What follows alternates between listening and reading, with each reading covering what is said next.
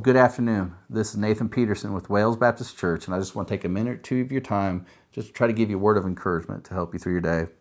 Before we start, let's pray. Father God, I thank you for this day. I thank you for your blessings. I thank you for your grace and mercy, God. I just thank you for your Son dying on the cross for our sins. I thank you, God, for just always being there to take care of us, God. I'm thankful for you to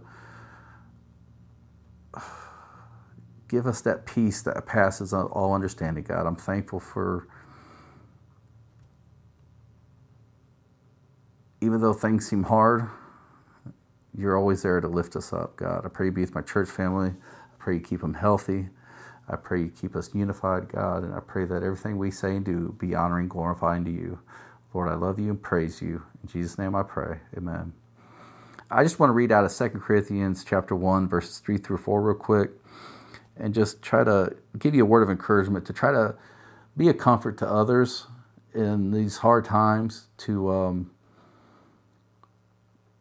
not forget that even though you may not be struggling, even though you got a good comfort about what's going on, we need to be comforting others who are struggling right now.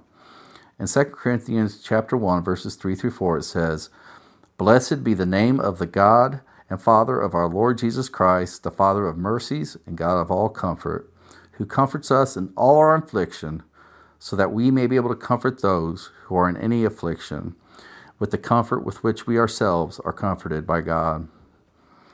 Right now, we got a lot of brothers and sisters in Christ who are struggling with fear, with anxiety, with the unknown of what's going to happen, with, am I going to get sick? Am I going to die? Is my children going to be okay? You know, we need to be there for our brothers and sisters right now. And even though we don't have the ability to necessarily meet with each other because of the fear of spreading this virus, we still have ways we can do that. We need to encourage them. We can encourage them through text. We can encourage them through a simple phone call. Just the comfort that you're getting through Christ, share that with them. Let them get those words of encouragement that you're getting so that they can be comforted. You know, we're in this together. We're not in this alone. God, you know, wants us to act like a family, and I don't think it's coincidence that Nick and Kevin have been preaching on unity and love and brotherly love and to be the body of Christ like they have been for the last year or two.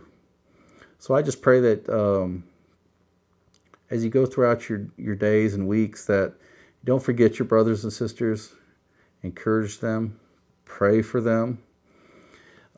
If you see a need that people have, you know, if you can't take care of it, let someone know that we can take care of our brothers and sisters to be that body of Christ that we need to be. I pray you have a good day. I pray you have a good week. I pray that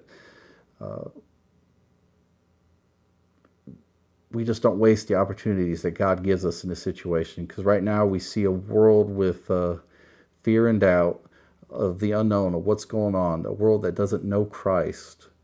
I pray also that we don't waste that opportunity to tell them about Christ, to tell them that, you know, God's word says it was going to get this way, and that our only hope is in Christ and Christ Jesus.